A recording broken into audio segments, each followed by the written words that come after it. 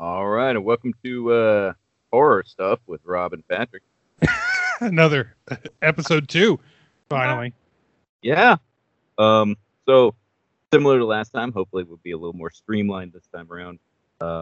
Maybe have a little more organized thoughts, still a little bit scattered, but we're gonna try to keep it under the original runtime of Braveheart. Yes, Yeah. which I don't even know what that was. Probably what? I do remember it came in 2 VHS cassettes. It was so fucking long. It's like Titanic. Yeah, lots of stuff came in 2 VHS sets. VHS could not handle much. No. Which was crazy because you could record like 8 things on a recordable VHS, the old ones, if you recorded an SLP, the super slow play. Anyway, we're just starting to ramble again. We're going to try not to do that. So, right, so I'll tell you what, rather than tell what we're going to talk about today, would you like to start us off with our opening? Or yes, I've another brand new opening hot track for this episode. Patrick hasn't heard it yet, so this is it. Here we go. 3, 2, 1. Yea, I call thee forth, Trantor.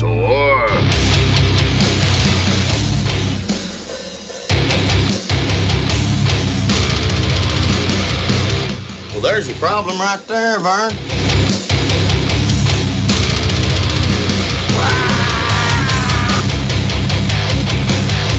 I knew an Ottoman Eagle Scout.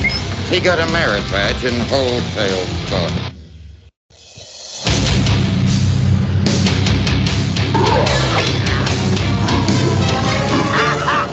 Little did you suspect that I am a master of hedge flip keto.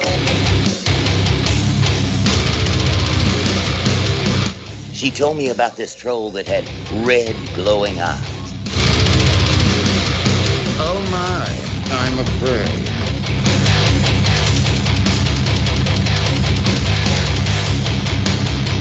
Yes! I think I got another one. I told you I think this felt better than Loomis. I think it felt a little bit better than Loomis.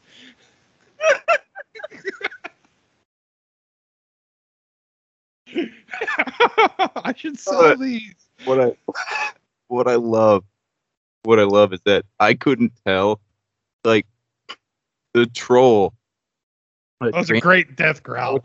It's like, I was like, is that from the original music, or is that? That's so good. I'm so proud of myself.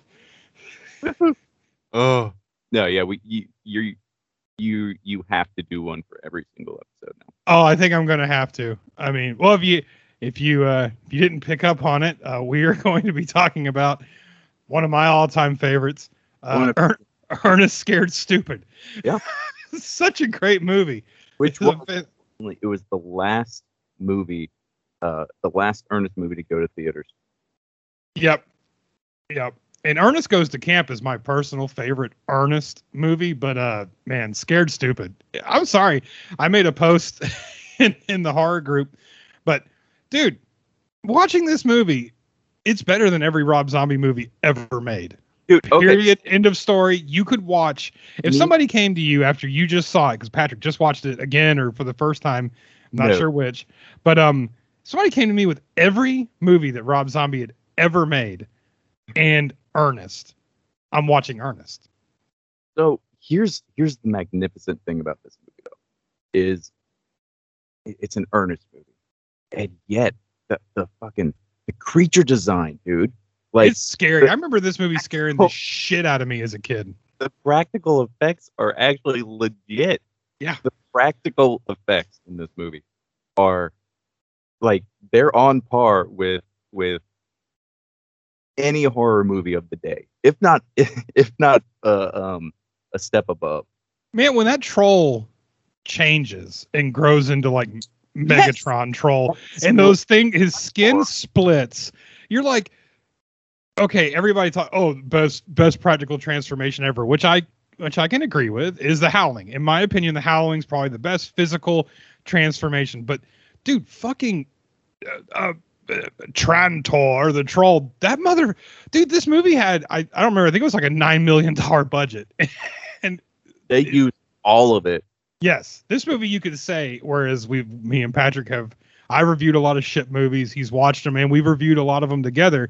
To where we're like, okay, how did you spend $5 million? You watched this, you're like, oh yeah, they stretched the budget and they spent every penny. So I don't know, like, what's amazing about it is, when they set out to make it. When Disney even helped pay for it, right? They're like, okay, yeah, make an earnest Halloween movie. Just like any stupid little Halloween movie of the day, where you take a child or a children's property and then you just add something quote unquote spooky about it. Dude, you can tell, like, the writer, the director, I mean, they set out to make a horror, like, as best they could within the confines of making an earnest movie. But, like, that It's good. it, man. That is a legit costume. Like, the articulation of the face, just the everything, man. Everything about that costume was spot on. Oh no, the costume was great. The effects were great. You're going to touch on it more, but I mean, the story was good. The town, the practical effects, everything about it was really, really spot on and good. So that's why we were talking about what to do, and I think I had posted or commented something like, guess what I'm watching? And Patrick automatically assumed Hubie's Halloween, which he was correct. I've already watched that 4 or 5 times. I go to sleep to it. But rewatching Ernest, it's like what Patrick said, actually, about what was it, the Paw Patrol movie? Like, they don't care. They're not making it for adults. No. This I could see. I think this was like, what, 1988 or 90 something. Man, if I went to the theater with my kids to see it, I would have enjoyed it, right? And I was terrified when I saw it too as a child. Don't be wrong. Like, this is where Rob and I are probably going to differ. Ernest has not aged well as far as, like, comedy wise. He is not. It's my kind of comedy. Yeah, and I mean, I think you covered that with the Hubie's Halloween, but this is nonetheless the creature effects, and as, like, the movie itself as a time capsule, right? So you have everything. You have Ernest. You have fucking. You have a little child dressed as an Indian. Nobody cared. No, Nobody cared. As they shouldn't have. It had Eartha Kitt. This You movie, did. Eartha Kitt. Eartha Kitt. And not only that, Eartha Kitt at, like, oh, is she maybe 70 years old? Yeah, she definitely was still a name though. No, yeah. But my point is, she's playing someone who's, I mean, if you pay attention to the story, she should be like 120. Yeah. Uh, I actually really, like I said, I actually really liked the story. I actually really enjoyed the evil troll story. yeah. You know what, though? One thing that they deserve an incredible amount of credit for is the attention to detail and consistency, right? Mm-hmm. So many times in so many movies, just little things here and there just fall by the wayside, and people think, oh, well, we don't need to worry about that. Nobody's going to be thinking about that, etc. The little wooden dolls that the children turn into, they painstakingly crafted those dolls to be in the exact position that each child was in. And they never changed. Like you said, there's not many goofs in the movie for Not at all. production.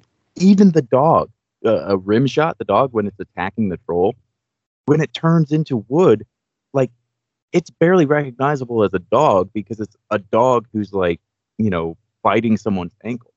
Yeah. Wooden thing.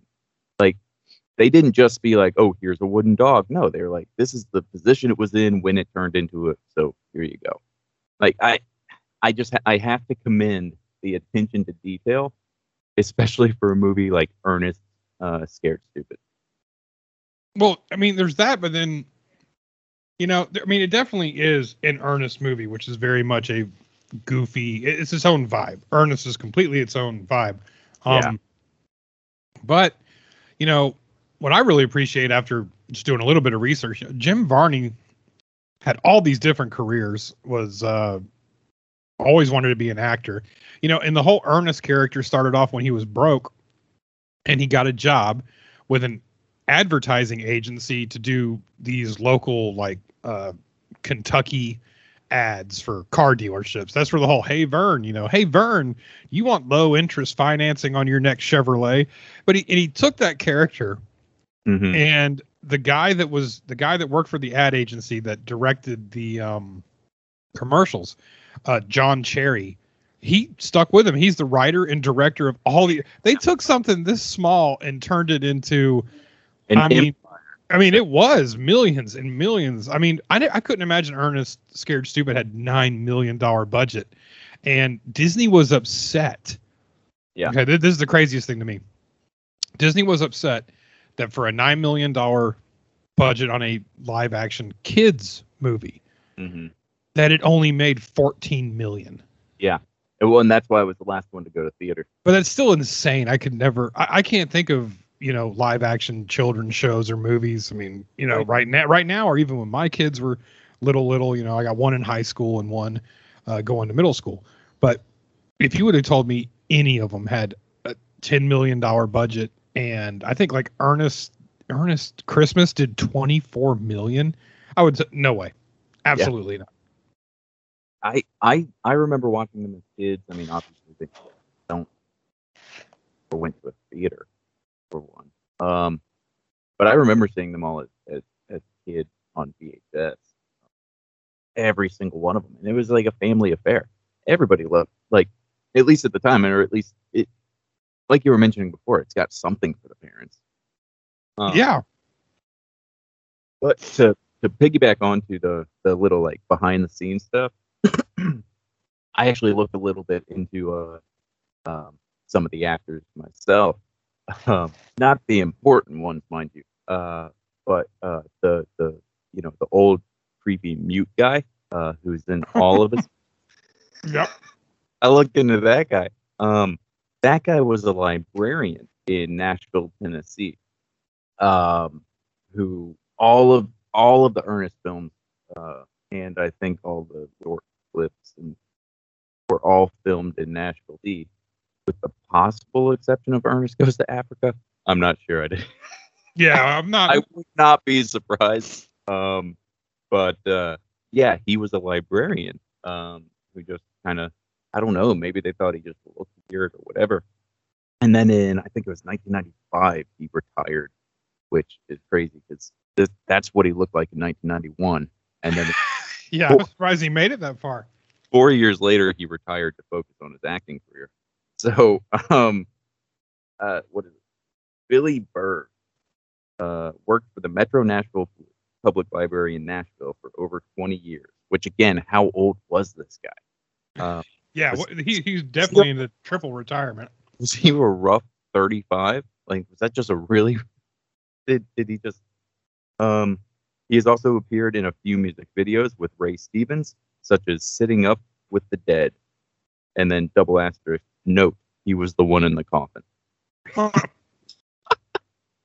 Not surprised on that. But yeah, no, the way these are filmed, it very much looks like it's hobbled together and just centered around Jim Varney. They just set up the camera, said, "All right, Jim, just do your thing. The rest of these people, we're just gonna bring them in. We're gonna tell them to say random stuff. They're gonna do it." Similarly, as far as the writing goes, it's clear that everything was written just surrounding the fact we're going to have Jim Varney on screen, just going to have him doing stuff. Everyone else, it doesn't matter what you do, right? You've got no, exactly. And I mean, the crazy thing is that it works. At least, I mean, for me, it's just it's got a perfect runtime. It doesn't lag too much. It is very, for me, and it just kind of like, it hits certain notes, like you're saying, like there's a troll, nobody believes him, kind of thing. But no, like what we were saying, to like do this movie and just do like a quick little rundown of it. I mean, old lady Hackmore, which Eartha Kitt's hilarious, and and I just really appreciate, it hits all of the horror movie tropes, and it has a little back and forth. There's a troll buried under a tree, and old lady Hackmore is like she's the Van Helsing. Yeah, she's like the Van Helsing. She's like the watcher of the tree. Yeah. But no, I mean, I just think it's like a perfect, fun, goofy, ridiculous Halloween movie. But rewatching it again, it's insane. Like you said, how they got away with so much stuff. This movie would not be made today, and I don't mean for political correctness reasons or anything. This movie just wouldn't be made because I don't think anybody would believe children, like the ages of the child actors nowadays. You wouldn't take your children away. Like, oh no, my child's only 7, he can't, or 10. I don't know, because when that troll changes and all the drool and like Patrick said, they tap into some really dark things in this movie. Among the things that they tap into, they pretty much spell out the fact that the homeless guy who runs the town's sanitation is insane. Like, legitimately, he is insane. He has multiple personality disorder, and so but it's actually brought up in the film is the thing. Like, it'd be one thing if he does those weird little characters out of nowhere where it shows him dressed up as all these different things. The child actually makes note of it, and he says, "Oh great, it's me and the multiple personalities versus the troll." Yeah. And Ernest makes mention of his father abandoning him. Yeah, he does in the fight with the troll. No line, but it's there. Oh yeah, no, I actually think when they were writing this, they were definitely like touching on some things. They're going, they're going like, what was it? Troll says something about you and your forefathers or something like that. Yeah, he's like, I never knew my father. Yeah, so he said, I only have one father, and I didn't know him very well. Like, yeah. Well, the crazy part is about Ernest movies, and I will say, I've watched them all, and I kind of remember them. Not all of them, but I definitely remember this one the most. I've probably watched it the most. But it touches on these weird things, especially watching it as an adult. Like, what happens to poor Ernest after all this? Like, because he's kind of like in real life. He's a kind of a very weird out there dude who is on the outskirts of society. Yeah. And I mean, I remember watching it, or just had the feeling watching it, when the kids are in his garbage truck and driving out of town with him. Like, he's an innocent guy. I don't think he would ever do anything. Like, I'm not trying to twist him like that, but the sheriff pulls him over and is like, I've warned you about this. Yeah. like, you can't have children in a garbage truck driving them out of town. Well, then later on, he almost murders 2 children who get into his dumpster. Like, that's right. But we don't like those kids. No, those were the children. Yes. But yeah, and they could have easily gone in the direction which most any other movie would.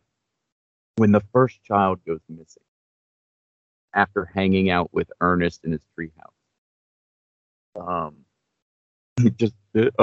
Joey didn't come home from Ernest's treehouse. Oh yeah, I can imagine somebody saying that. That's a problem. guys. It's a serious problem. We need an investigation. Joey wound up buried underneath the treehouse. That's not good. That's No. good look, Ernest. But luckily they gloss over that in the sense that nobody in that town gives a shit about missing kids. Like, even to the point where at near the end, where they finally look like they're starting to care about missing children, and they're like, "Hey, where's my child's gone missing? I don't know where she is." And then this one guy interrupts her, and says, "My trash hasn't been taken out for 2 days." But that's kind of real though. Like living in I could actually see some asshole neighbor coming out and being like, "Hold on, your kid's missing, but my recycling hasn't been picked up in a week." Well, we don't want to honestly go too long on Ernest because we're trying to keep them short. But I mean, in my opinion, I'm giving it like 5 out of 5 stars. This is if you're listening to this and you haven't seen Ernest Scared Stupid, you have to watch it. You have to watch this movie. Yeah. I assume you're still talking about Ernest. I got cut off for a minute there. Oh no, still talking about Ernest. I was just saying that we're gonna try to bounce. We're not trying to do anything super in depth on any of these, but kind of just like a quick, hitting random stuff. But if you haven't seen Ernest Scared Stupid, you have to go out and watch it. It's on Amazon. A lot of his movies aren't. A lot of them are hard. Like Goes to Camp. I can't seem to find some other ones because doing a little bit of research, just watching some stuff about Jim Varney, rest in peace. He died at 50. He died pretty young. But he's got like over 3,000 credits. And I didn't even know there was that many Ernest movies. Yeah, Goes to Jail is on there. See, that's not like a good one. I mean, I may have to rewatch it, but that's definitely not on my list. My list is probably Goes to Camp. Well, number 1, honestly, from what I remember, is Goes to Camp. Number 2 is Scared Stupid. And then number 3 is Christmas. And the rest of them, I don't really remember very well. I do remember as a kid not being interested in Ernest Goes to Jail. I remember Goes to Jail because there was an there is evil Jim Varney Ernest. He just removes his hat and slicks his hair back. And if I do remember, he's a little on the sexual assault side when it comes to that defense attorney. I did hear, I saw a TikTok that was it's one of these one of the child actors that you can probably picture in your head, the little ginger kid with the big ears. Yes. Yeah. So he has a TikTok, right, where he just discusses movies that he's been in, because that kid showed up in all sorts of shit. Well, Savannah, my boss, honestly, she has had to watch Ernest Scared Stupid. I swear to you. And Patrick will, people don't seem to understand I am the way I am. Yes. Like this isn't a persona. The Rob has been the Rob since I got arrested that one time for that charge that, we don't need to go into. But that was my prison name when I was in Leon County lockup. But no, like I've watched this movie at least 8 times in the last 5 days. Like you'll watch it and then you put TikTok on your iPad and you look it up. You're like, oh, it's about halfway over, and you rewind it again. I actually started off from a new, and then you take a couple of Unisom and to get snuggled, get the warm fuzzies, and then you see, oh, it's almost over. And because I guess there's some TikTok saying that you have anxiety if you like the comfort of the same thing over again. So then rewind it again. Then something will happen. Usually I got to get up to pee. Then I'll see, oh, it's almost over again. Then I'll rewind it again. And Savannah's awake the whole time this is happening. The whole time, this vicious circle. She's awake the whole time. And then eventually I go to sleep by like 30 minutes into the movie. God, I feel like this talk about Ernest Scared Stupid got like surprisingly self-referential, and yeah, it is. It's deep into my soul. Like we made relentless fun of Dr. Loomis in the Halloween franchise, and then we're talking about Ernest Scared Stupid They were bringing up fucking backstory of Jim Yeah. and the dark undertones that they explore in that movie. And I think, but that's the beauty of it, and that's the beauty of Ernest, really. You know, Well, that's also like the beauty of like my biggest complaints with so many movies. To me, it's like the beauty of subtlety and subtext. You could watch Ernest, have a really good time, and pick up and laugh to yourself about like all this weird dark undertones and multiple personalities. And who would Ernest be if he was in my town? Like, oh, that's kind of strange to think of. he would not be anyone good. But in all honesty, that's probably why they gravitated to this 87-year-old librarian. Yeah. in Nashville, and they're just come on, let's just make some goofy faces, okay, and just it'll be fun. It's fine. It's fine. No, that's a camera. That's a camera. It's not going to hurt you. Come over here. Come over here. Like, that's probably why they gravitated. They gravitated towards broken people. Yeah, you mean, Jim Varney, I'm sure, I looked at some of the stuff. I mean, he's been working since the early 70s. And he was one of the original, wouldn't say original, but he was part of the group in like the Comedy House and stuff like that, or whatever it is, the Laugh Shack, whatever it is in LA. I mean, he started with Robin Williams. They were best friends up till Jim's death. I mean, so I don't think he, like you said, this isn't like the host of Blue's Clues. He came up with this weird character, making fun of and using where he came from in like Lexington, Kentucky. And it was hilarious and fun. And that's why I think the movies are good, because he's not trying to be, Blue's Clues or whatever. He's kind of taken his idea of his comedy and the writing and, making it, funneling it down into some kid stuff, but it still doesn't make it, like just absolutely ridiculous. It makes it fun to watch no matter how old you are, I think. Well, that's where I disagree, just because I don't think it aged well as far. I watch it so often, it hasn't aged much for me. Like I want to. Fair enough. I'll probably have my kids watch at least as much of this as they can stomach, because the troll probably will freak them out. I am curious to see how they'll respond, because that style of humor, and maybe it's because it's so it is the basest, like, bedrock level of humor. Yeah, it's amazing.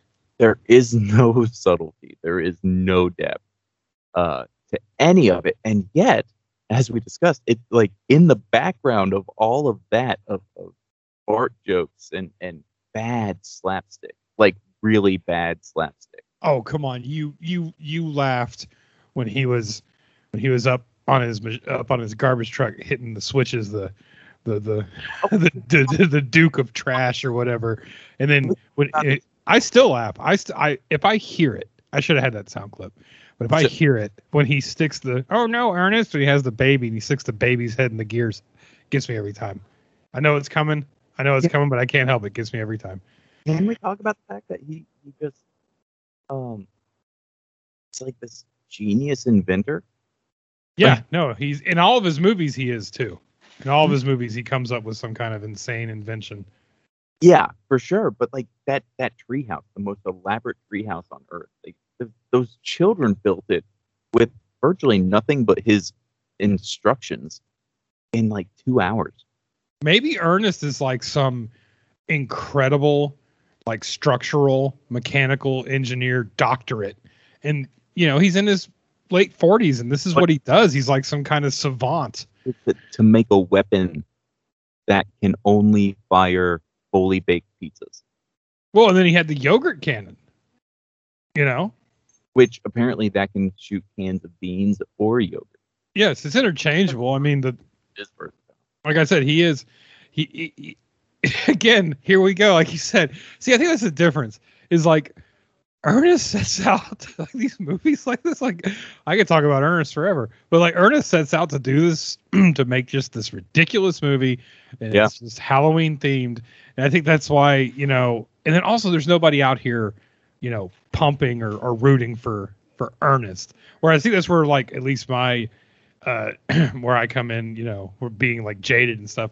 I'm so sick and tired of hearing people talk about the genius of Halloween, which in my opinion, no, Halloween's no different than Ernest. They set out to make a scary horror movie for teenagers and young adults. Ernest set out just to make a goofy Halloween, and it's not horror, it's just a Halloween movie for kids. And like you said, there is some stuff in there for adults, but I think both of them are equally as genius in just the way that they pulled it off. Somehow they both work. Ernest shouldn't work. I shouldn't still want to watch and enjoy Ernest, but I do. I won't say that I enjoyed it, but I did when I was a child. Okay. As far as Halloween, I can't even say that. I was bored by Halloween when I was a child. I'm still bored by it now. I've tried to go back and rewatch 78. Is it a classic? Of course. Is it the reason why so many other things happened? Absolutely. But I'm trying to think. Like, I mean, Evil Dead's incredible. I don't get as bored with Evil Dead, but Halloween 78 does. I think The Exorcist bores me to tears. I can't get through The Exorcist anymore. It's you know.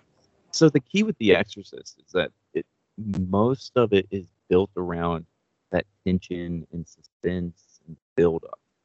And you know, once you've watched it already, a good portion of that magic is gone. So but in the original Halloween, like, I've never understood it. People would be like, "Oh, I have a tradition. I watch it, every year." Why? It's boring. The only thing I could see is having that suspense with it, right? Yeah, but they don't. Like you said, they don't. The first time maybe it's because we were born in the 80s, but like, like you said, the very first time I watched it as a kid, I was bored of it because by then I had seen all kind of other stuff that builds suspense better, that had a better payoff. And then of course by then there's already 6 or 7 sequels.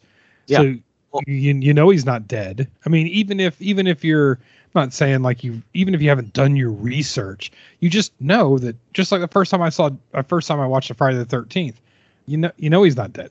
Like, it's already been established that the slashers don't die. Yeah. So it just, it never really sticks with me. That's always the same. The same thing you hear over and over and over from a Halloween fan is that, oh, but it was my first horror. And that's because, I understand that because it is baby's first horror. It is, nothing really happens. Not scary.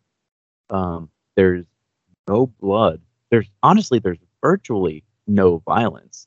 Definitely no on-screen violence.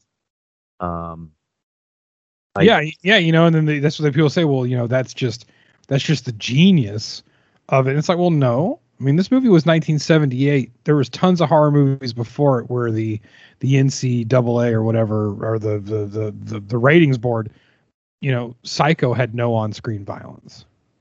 Yeah.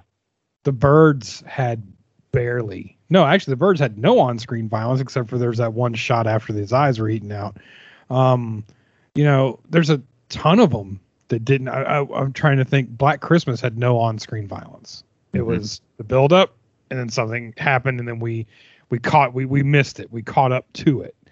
I'm not saying I love John Carpenter. To me, I think movies like Cabin in the Woods is incredible. They took all that stuff and they made it really fun. Yeah, I could rewatch Cabin in the Woods 20 times. Hubie's Halloween, same thing. Love it. I could rewatch it over and over again. So in my opinion, Hubie's Halloween and Ernest are far superior to Halloween, the movie. Yeah. No, you can put me on record as saying that. I'll say Hubie's Halloween is superior. Yes. See, Yeah. well, well, there we go. There's your little our movie of the week. Yeah, the I quick guess 45-minute. yeah. Well, it's because I didn't think we could talk about Ernest that much, but apparently we can. I went into it thinking we were going to be ripping into it, but then we started talking. We realized that, like, first of all, it's self-aware. It knows what it is. There's nothing to make fun of, you know. Yeah.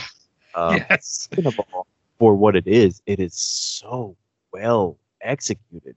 Like, it should not be. Dude, I'm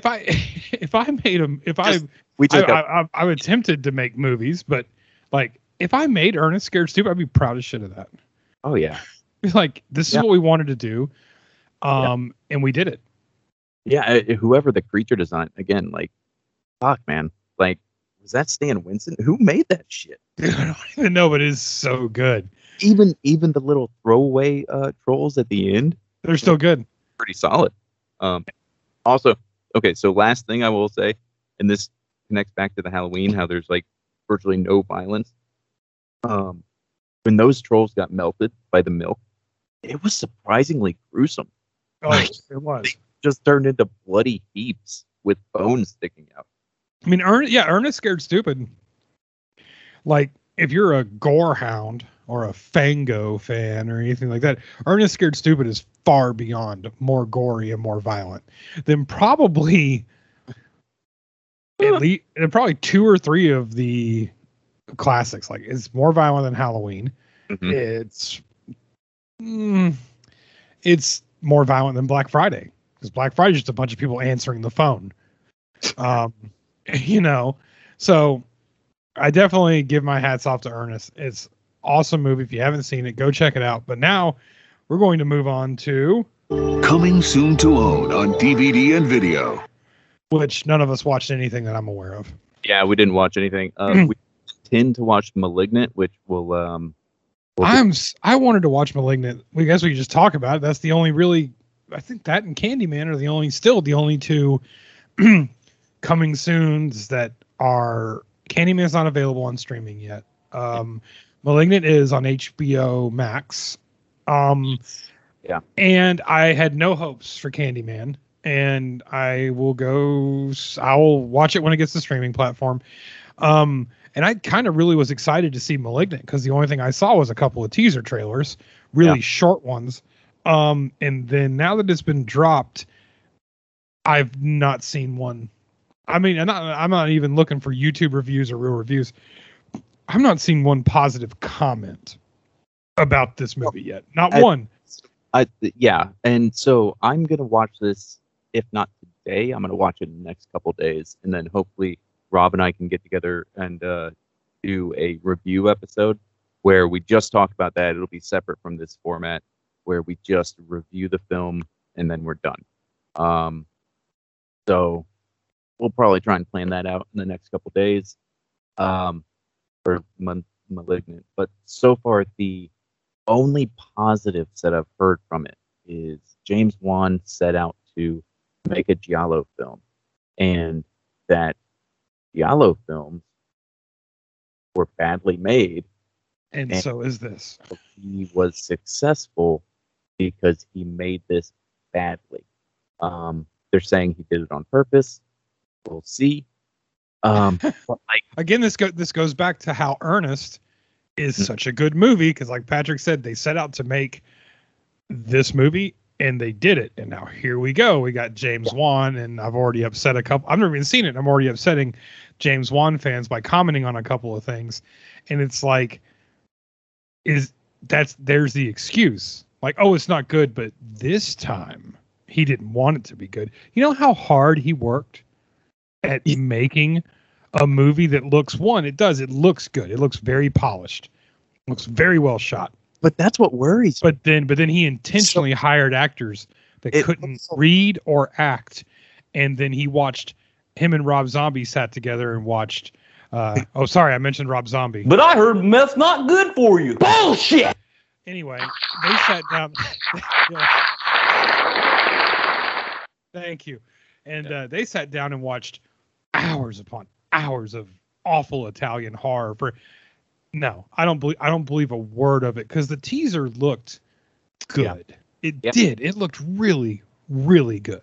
So, no, I don't think he set out to intentionally make a terrible movie. No, and if he did, then what he unintentionally did was mislead audiences. Oh, so grossly mislead audiences. Purposely made a film that is bad, badly shot, badly acted, etc., etc. And then he showed those as trailers, or allowed those trailers to go out, and made people like myself and Rob almost excited to see it. I was very excited to see it. And I don't know where all this Giallo talk started. Yeah. Before anybody saw it. I think the only reason why certain people mentioned Giallo is because of the poster. It looks like a minimalist Giallo poster, but so it's already like a bunch of, I guess M. Night Shyamalan used to have the same kind of, already a bunch of his fans are like, well, if it's not good, it was because it was intentional. That's bullshit. There's no way. Yeah. Well, no, M. Night Shyamalan terrible at making films. Yes.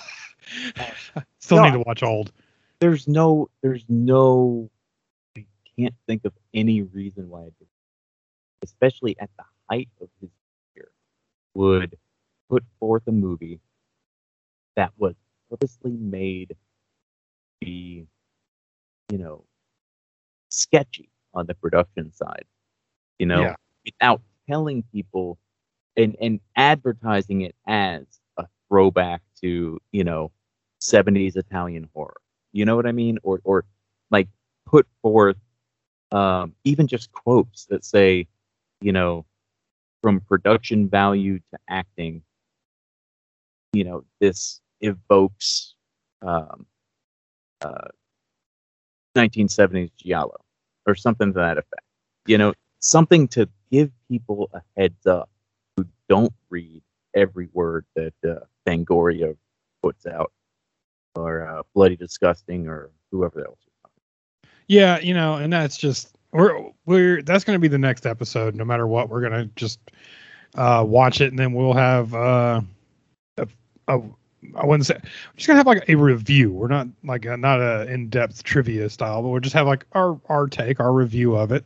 I don't believe a word of it. Like what we just said, I don't believe he intentionally set out to do anything besides try to make. I mean, he is like one of the like coveted names in horror right now. But I think he's on a definite downward slope. I watched The Conjuring 3. I thought it was awful, and that has nothing to do with the fact that the Warrens are absolute frauds. I only got 30 minutes into it. No. I mean, I watched the whole thing. It was on HBO Max or something. It was whatever. It was on, and I watched it. And again, it was like, it's just one of those things where I think he's starting to slide into that category of, he's like zigging when he should zag.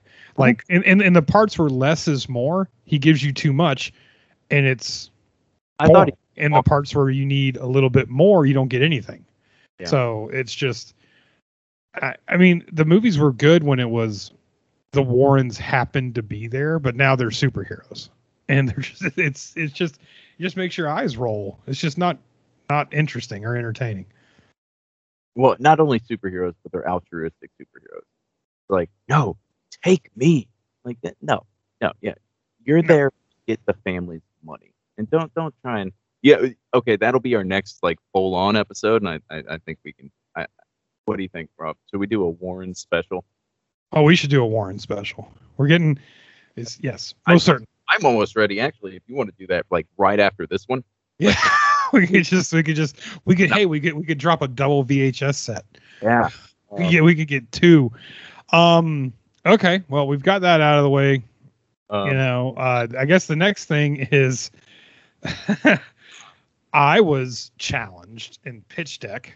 I do need, I don't really have this. Oh, here we go. Poppycock. There we go. I do. That's the only sound clip I have for Pitch Deck right now.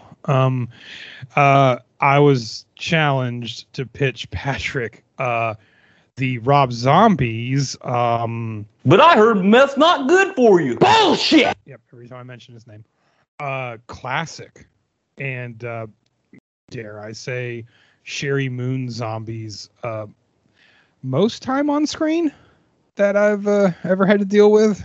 You don't watch a lot of Rob Zombie movies. She's in this from start to finish, man. She is. Lords of Salem. Oh. So if you've listened to our many other just the one episode. One single lasted way too long. Episode. So pitch deck is which was flipped. Okay, yeah, I have to pitch Patrick, who will be the moron that's going to give Rob Zombie millions of dollars to make a movie starring Sherry Zombie. Yeah. So, all right. So okay, hold on here. I gotta get into character here. Gotta get into it. Okay. Well, you just let me know when you're ready. Okay, hold on. This is really difficult for me, and you knew it would be. So it's very rough. Hi, Mr. Movie Executive Guy. I have a treat for you. Have you ever heard of Rob Zombie? I have. Is that the fella who hangs out in dive bars and proposes to the strippers? Yes. He also thinks that Hooters waitresses like him. Anyway, I've come across. Look, this has just come across my desk. Have you ever heard of House of a Thousand Corpses? I have. You know who really struck me as a next up and comer from that film? Oh no, who? That one. Who is that one with the laugh that just sent the shivers up your spine? Sherry Moon Zombie is who you're speaking of. That's one.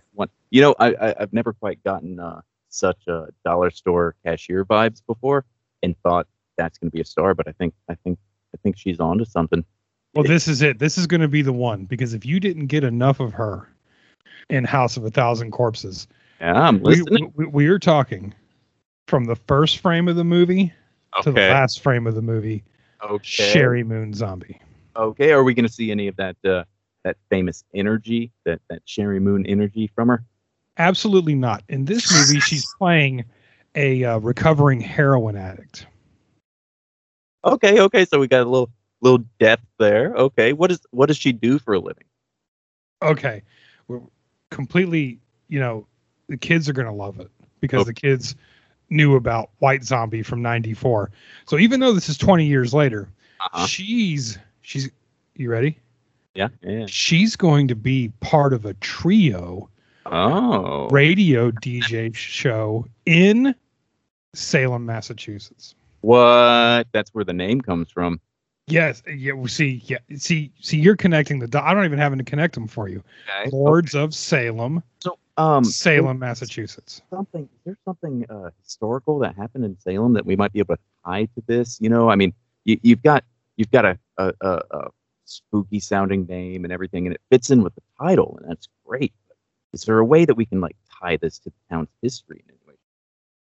After doing tireless research, Mr. Zombie found out, and I was completely unaware. Yeah. There were witch trials in Salem, Mass. Yes. In Salem.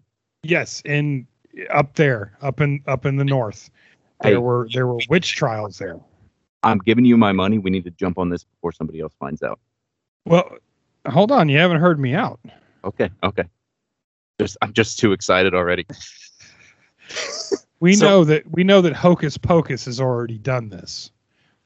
But imagine Hocus Pocus. Time out. We have to do Hocus Pocus too. I have so much to say. Anyways, go on. Okay. Imagine Hocus Pocus, but no song, no dancing, very little production value. Okay, wait. There's no song? Is there a way we could sneak in some kind of magical, spooky song? Yes. There's an ancient record. The witches had records in Salem, Massachusetts in the 1700s because, well, they were witches and they did deals with the devil. She's a radio DJ. So who would be able to get their hands on a mysterious LP? Well, that'd have to be 1/3 of a radio DJ trio, wouldn't it? Exactly. God. So Do we have Bette Midler? No. Do we have Ricky Lake? No. But we have a blonde who is basically playing Sarah Jessica Parker, but fighting a massive heroin addiction. I'm so in. Okay, so what happens if they put on this magic LP? What happens to Sarah Jessica Parker on heroin? Okay, heroin Sarah Jessica Parker, as portrayed by Sherry Moon Zombie. Yeah, that one. She basically lies around nude. Okay. Okay. Oh, did I mention that she has dreadlocks? So is this just all candid shots from her home? Yes. Very, very boxy, very confined feel to it. It's going to really unnerve the audience, especially seeing a heroin addicted Sherry Moon Zombie with dreadlocks who wears oversized reading glasses. Why? We don't know why. Yes, exactly. Why wouldn't she? From the second I saw Sherry Moon, I thought to myself, dreadlocks.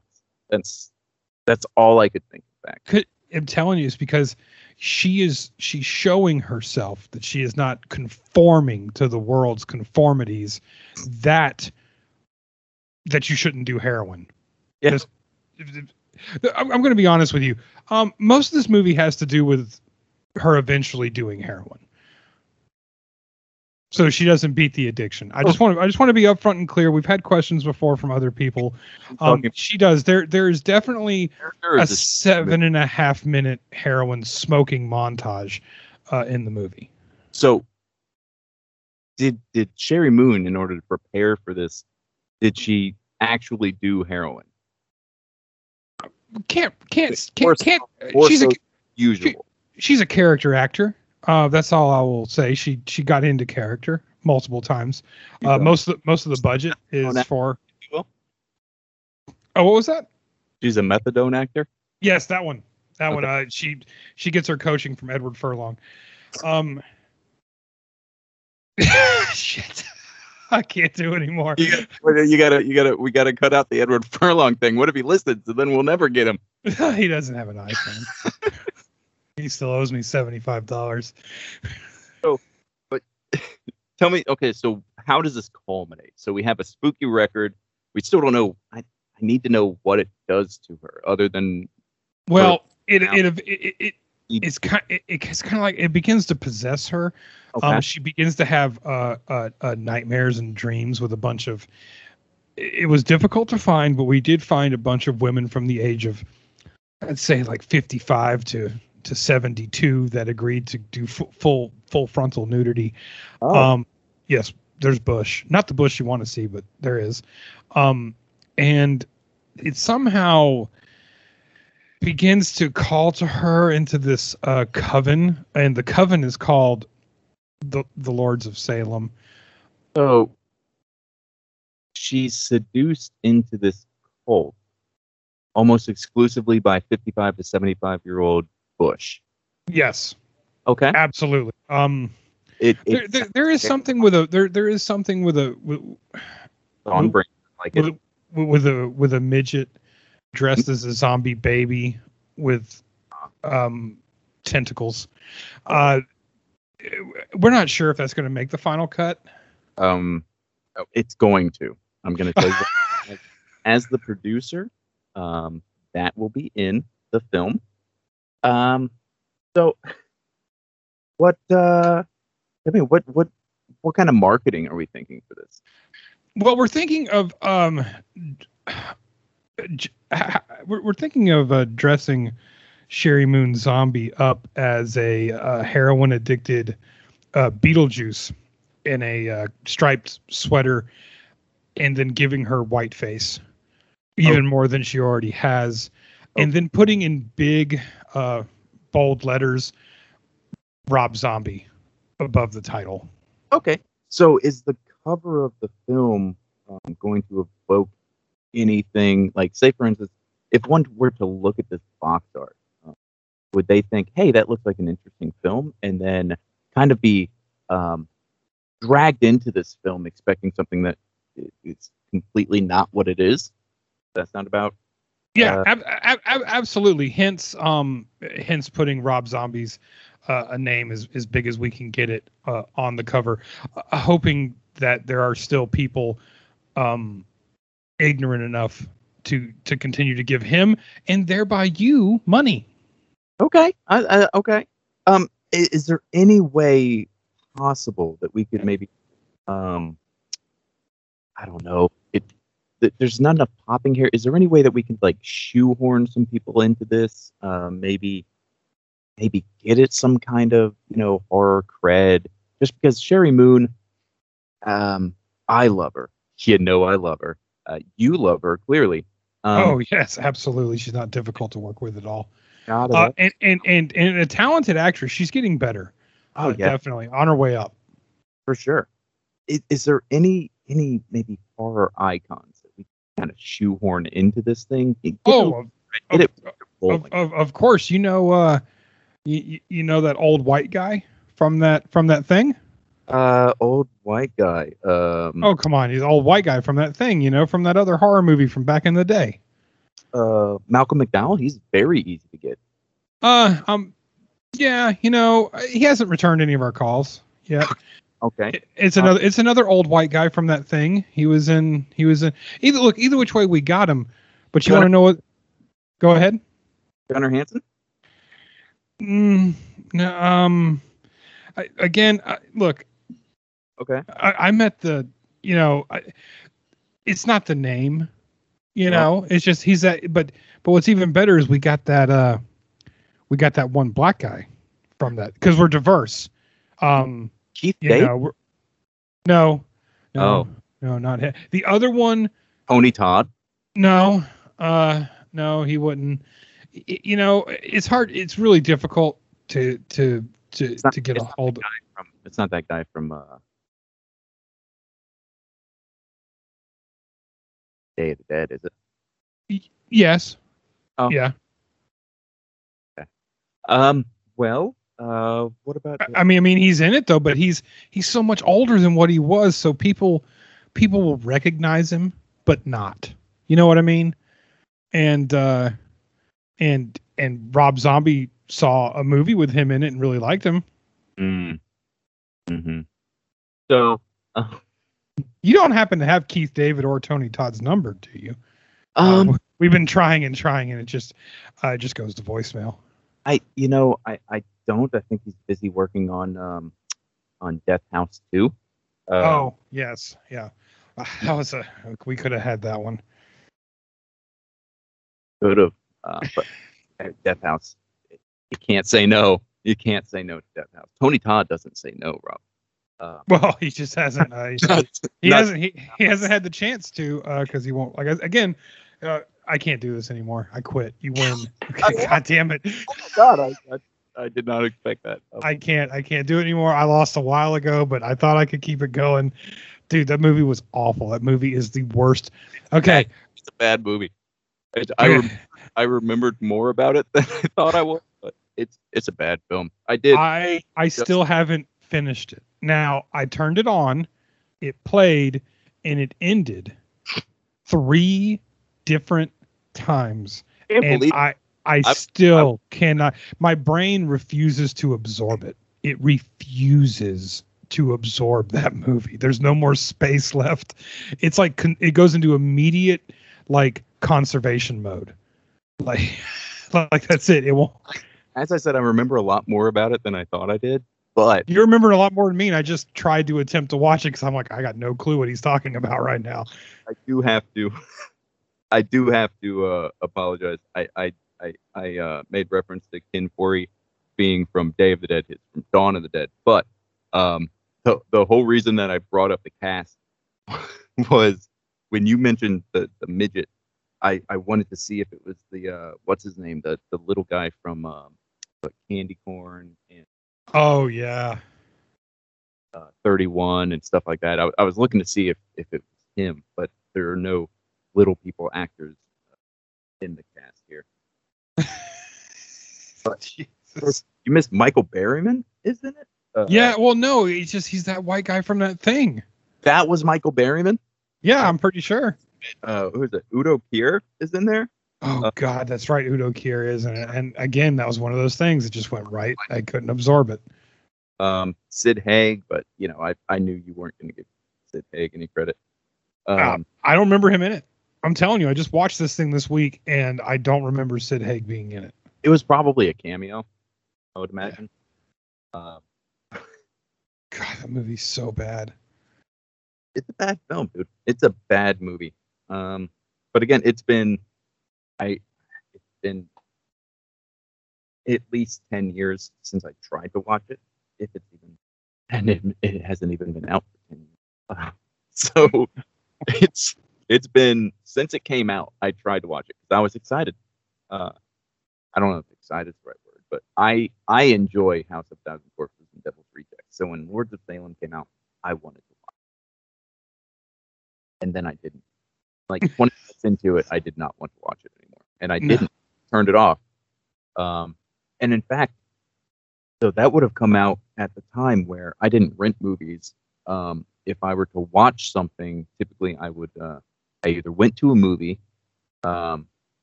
in which I never left the movie, so I didn't see it in theaters, or I purchased it, which means I bought this movie and I don't own it now. So I must have taken that DVD out and immediately destroyed it. Yeah, just burned it. I saw somebody was messaging in the group about something that's in theaters, and it was, I guess, at the Regency or Regal or whatever it is in Tallahassee. Yeah. And Patrick had to come in there. Oh, it's like the word. But I remember Patrick worked at a movie theater, and it brought all kind of memories back. Bad. Yeah. Patrick got all the movies, and because he worked at the theater, so it just brought back all kind of memories about it. I was just like laughing to myself, like, yeah, I still can't believe that place is still open, because I don't remember it being good in like 2002. No, it was good until AMC came. But oh yeah, that's because at the time it was literally just the only other theater before the Governor Square one showed up. The only other theater was that Miracle 5. Oh yeah, which then turned into like or maybe it always was, but I remember never going there because everything was like foreign art house films at the Cinema 5. Yeah. Which it had a good. I saw Napoleon Dynamite there. I saw.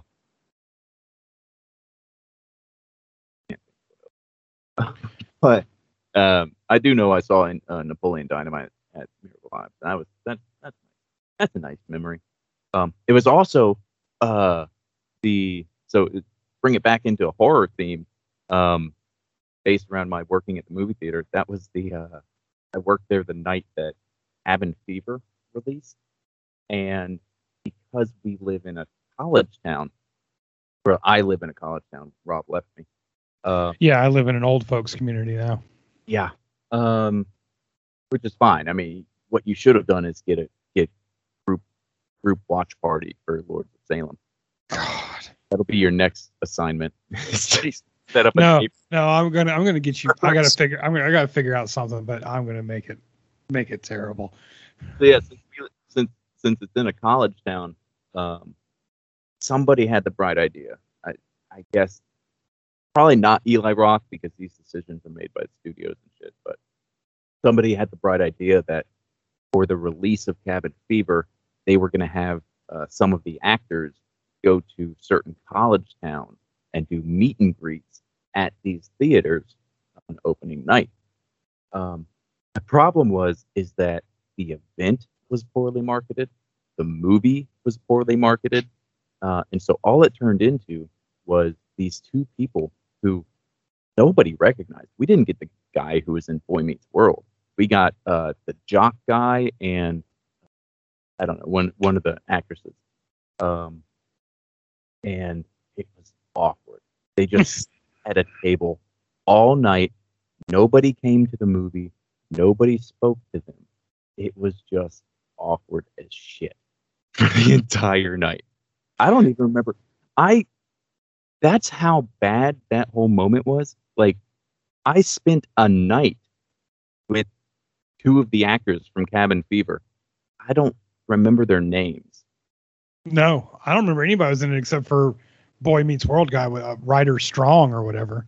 And nobody knew who Eli Roth was when it came out either. I remember picking it up at the, I don't know, movie gallery or Blockbuster and then watching it and being like, man, this Eli Roth's he's going to be big. And then, yeah, disappointed me just daily.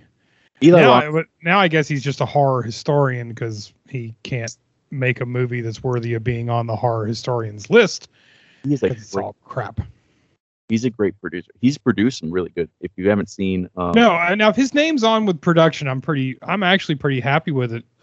Seen The Clown Oh yeah, Clown was great. Covenant, I forgot to. Was it Covenant was good? Yes, and then The Last Possession or The Last Exorcism, was good. I did just see on Amazon, Sam Raimi's got a production out there with Jeffrey Dean Morgan, The Unholy, and that actually that's on the list. I put it on the list. That actually looks pretty decent. So the trailers intrigued me on that one because it looked like one of those kind of throwaway films, but the trailer looked like it had a lot more going. It did. I mean, the trailer looked really good. You could tell it is just saturated with CGI, which it takes me out of a supernatural movie. A supernatural movie, if you're gonna have CGI like shadows and just creepiness. But it did for like what's happening right now with a lot of movies or not that many movies coming out. And randomly never heard of it. It's on the list, and I like Jeffrey Dean Morgan. So I mean, I think it'll be good. I thought he was good in The Possession, so I was kind of hoping this will be the same. Yeah. So I do want to check out Unholy. I did watch at the recommendation of one of our friends. I did watch. You have other friends besides me? An hour. Oh. One of the guys in the text group. He suggested The Hollow Man, and that's on my list too, and I haven't seen it. Other one, like it looks like it's one of those, throwaway, like Bye Bye Man. Oh god, that movie sucks. One Miss Hall. One of those like just the first Ouija movie. Truth or Dare. That was another one. Yeah. It looks like one of those throwaway teen horrors. But it takes some turns, man. It is not the movie I thought it was. And I was actually by the end of it, I was like, okay, all right, I see this has got a little got a lot more going to it than I thought it was. This is a lot more in depth than what I thought. So I do recommend The Hollow Man. At the end of the day, that was solid. Good. Well, I think that's going to be it for this episode. Just to recap, watch Ernest, Hollow Man. It's got a good recommendation. We will be back on the next episode. I think maybe try to do like a double. Try to watch The Unholy because I do want to watch it, and then definitely gonna watch Malignant, and then we have another episode of Pitch Deck coming up. I haven't figured out what I'm going. Whatever I find, I'm going to make you rent. I think I'm going to make you actually have to pay money unless you have it on DVD, which is incredible that you had Ernest on DVD. I paid. No, I had to purchase. Oh, I thought you had it on DVD. I was like, oh shit. I paid $17.99 for Ernest. I purchased because I wasn't going to rent it. I've owned it for years now. The rules of it before the end of the episode. You have to give me something to watch. I can't. Okay. See, you don't get to think about this. That's not. Oh God. Oh man, no. I'm on the spot. Village of the Damned. Oh, which one? I'm one of the weird people that like that movie. The one. Okay. Yes. The only one that counts. The one with Christopher Reeves, Kirstie Alley. Yeah, I'll watch that shit again. Okay. Yeah. Okay. This one shouldn't be a hard episode. It's the only thing that came to my mind because I got a whole John Carpenter's watch list going. And as I'm going through it, I'm like, oh shit, he did Ghost of Mars. Oh shit, he did Village of the Damned. I probably should have told you Ghost of Mars, but I haven't watched it either. Okay. God, which one do I have? Wait. Moon already. I don't know. I think. Damn it. So. Yeah, you're gonna have to rent it because I had to. It's on. I'm gonna have to rent it when I watch it. But yeah, I'm talking like I guess it's like 19. Yeah, it was 80, 91 or something. Yeah, but it's got Christopher Reeves when he was still walking, and Kirstie Alley, but can't go I guess post Look Who's Talking Now fame. Mm-hmm. Yeah. So if I remember correctly, it's about the there was a meteor that flew. Oh, don't spoil it. I don't want any spoilers. Oh, and then also, Mark Hamill, Luke Skywalker is in it. He plays the priest. I did see that in the preview. Remember that? Okay, awesome. All right, yeah, I'm pumped for this. I remember liking that. It's been 25 years, but I remember liking that. Okay. Well, so we got everything lined up. Next episode, we're gonna have Malignant, Unholy, Pitch Deck, on Village of the Damned, and then if there's any other stuff that pops up. Wait, so are we doing a very special Warren's episode? When are we doing that? We don't want to mix everything together because then we'll have nothing to talk about. We will do. I got to do some research. I've got to put together a Warren's episode for myself. Yeah. So I'm thinking, okay, next episode, Unholy. We're going to do a double feature. We're actually going to watch a movie that's new too. So we'll do Unholy. We'll do Malignant just because I want to tear that movie apart because I know it's going to be, when the fans are already like, oh, it's supposed to be bad, it's going to be real bad. Yeah, and then we will do Pitch Deck on Village of the Damned, and then the next episode after that, I think we're going to go wall to wall Warrens.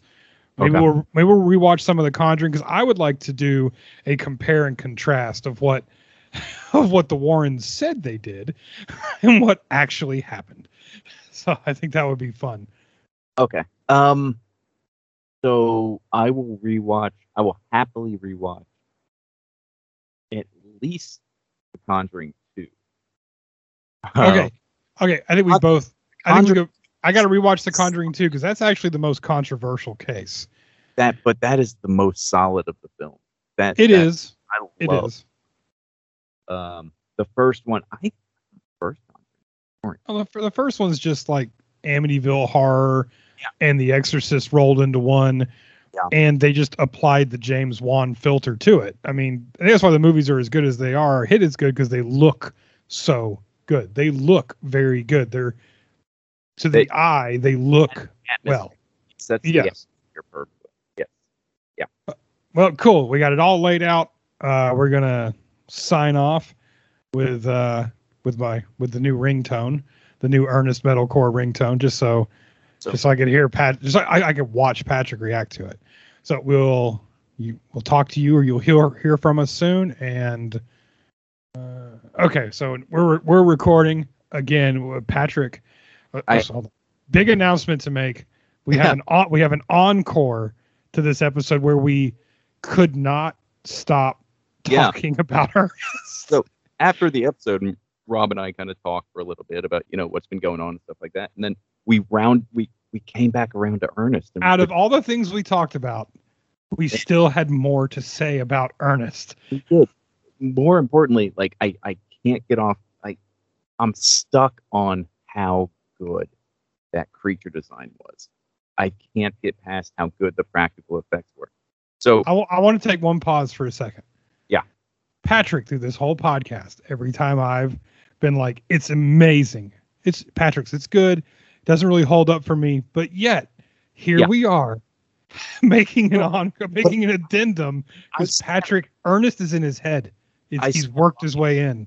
I stand by all of that. I stand by everything I said about that. However, as I said earlier, the creature design is fantastic, like way better than it should be. So I want to run down a list of popular 1991 horror movies that Ernest Scared Stupid was up against. Okay, so The People Under the Stairs. Ernest beats it. Yeah, but I'm saying like creature design wise, that doesn't really. Yeah, the movie sucks. Freddy's Dead. I think the practical effects in Ernest Scared Stupid are better than practical effects in Freddy's Dead. Oh, for sure, because this is like so deep into Freddy that they couldn't even get the burned skin right on Freddy. Yeah, the snot of Trogdor or whatever, Trantor. The snot looked better than the practical effects in Freddy's Dead. Silent Night, Deadly Night 5. Gonna skip The Howling 6. It beats The Howling 6 by far. Child's Play 3, which if there wasn't much practical effects in Child's Play 3 except for when the fan cut the side of his mask. Yeah, the practical effects in Child's Play, all of them really, but even Child's Play 3 was, when you see the little person in the costume versus the puppet or the animatronic. Yeah. And it's always jarring. There was no the consistency with Ernest Scared Stupid with Trantor was there across the board. It always looked good. Critters 3, which that hits home. That hits home for Patrick. Go ahead and record this better because Critters. I mean, you got puppets. Essentially, you got just puppets. Ghoulies. Ghoulies go to college. I haven't seen that one. The Unborn, Boneyard, Puppet Master 3. For sure, I had to watch that one for sure. Yeah, Subspecies, which subspecies were those primarily claymation? I don't know. I have not. Thank God, I have not. Well, I'll make a note. We need to watch. We'll do something with that because it sounds fantastic. But it's just I'm going down this list, and I have to tell you, man, Ernest Scared Stupid was up there, if not surpassing every single one. Oh, I think it surpasses every single one you've read off because, like you said, 80% of that whole list, people are confining everything to just puppets. Where Ernest Scared Stupid, they were like, they live action, guy in a suit, real masks, everything in that. And then, like you said, the disturbing foaming blood pools. Yeah. When they spray them with milk. Yeah, the articulation of the lip, and it wasn't just like. So a lot of times when you see an animatronic mask, a lot of times you'll see the same like little piece of the lip snarl, and it's just kind of repetitive motion. Yeah. On this one, it was nuanced.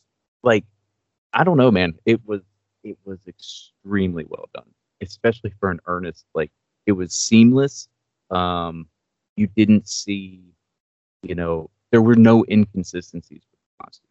There was no, it didn't even look like, a lot of times they'll have where the heavily makeup or the part that takes the most effort, takes up a certain amount of it, and then it goes into, let's say, a shirt or some padding that they can use to cover up the fact that it doesn't cover the whole actor. This didn't really have a very noticeable area of that. It was just, I'm telling you, Trantor, way ahead of his time. Well, there you go. This is the definitive horror movie of 1991. And probably, I'm sure, if we had more time, probably deep into the 90s. For full costume, like you said, all the animatronics, the lips, the way everything moved, I'm sure they did. Because after this, they got CGI. They really started to lean toward anything they could do CGI. It's probably like one of the last real full animatronic head, body, arms. And Hollywood has always been scared of werewolf transformations to make. I mean, this movie went out there and did everything that The Howling hadn't been able to recreate, that other movies haven't been able to recreate, and they did all of it in 1991 in an Ernest movie. in Nashville, Tennessee. Yeah, not in Hollywood either. They didn't like shoot it in Burbank. They shot this on site in Nashville. And not even so. When we say Nashville, we don't mean like downtown Nashville. This isn't. No. This is rural Nashville. This is That also means they had to build everything, then get it to Nashville, then make it work. Yeah. So, yeah. All right, but that's all I wanted to say. So, well, I'll definitely attach this to the end of the episode. And I'm not going to play it right now, but enjoy the metal Ernest breakdown that I'll cut and add to the end because everybody wants to hear that again. And if you want it as a ringtone, send me a personal check for $49.99. I'll link a P.O. box in the bottom. Hope that you didn't stop listening because this is Patrick's addendum number 2 to Ernest, the 1991 classic. So, extremely important to note, we were just talking about the special effect and how much I couldn't get past them. Come to find out that the Trantor was designed and created by the entire production team from the writers and directors of Killer Clowns from Outer Space. I had to throw that in there. That another solid film that has that Ernest still did better. And actually, one of those trolls did look like a killer clown. One of the spare trolls in the end. So maybe that guy just had it lying around his shed. Oh, yeah, and that's what was mentioned was that how the trolls near the end actually resemble a lot of the killer clowns. So a nice little Easter egg in Ernest Scared Stupid. Look at us learning stuff. Yeah, we didn't want to. No, but Ernest has. Okay, so I promise I'm done. Like, this is the kind of stuff that other people would look into before they recorded a podcast. We don't like to do that. We like to do things the other way. So we don't. We think of a topic, then we just start spewing random shit about it, and then apparently we can't stop talking about it, and then we're interested enough to look into it. So yeah. Okay. Well, for the third time, enjoy the outro, which is the Ernest metalcore remix. It's gonna be fantastic. There probably won't be another addendum after this. So if you do hear the music, then the episode's actually over. But you can wait till the music's over in case I add some, just in case, because who knows? Patrick could call me in the next 30 minutes and say, "Well, one more thing." I did say we were the Tucker Carlson of horror, but I think this is motivating us to really do just an Ernest podcast. That'll have to be an offshoot. Yes. Okay. We'll talk to you guys. An Ernest addendum every single episode. An addendum to a whirl. Oh, yeah, also. Yes. Okay, we will talk to you guys later. All right. Yea, I call thee forth, Trantor.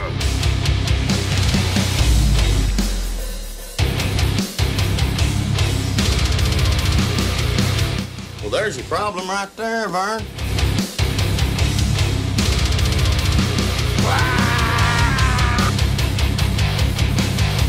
I knew an Ottoman Eagle Scout. He got a merit badge in wholesale slaughter.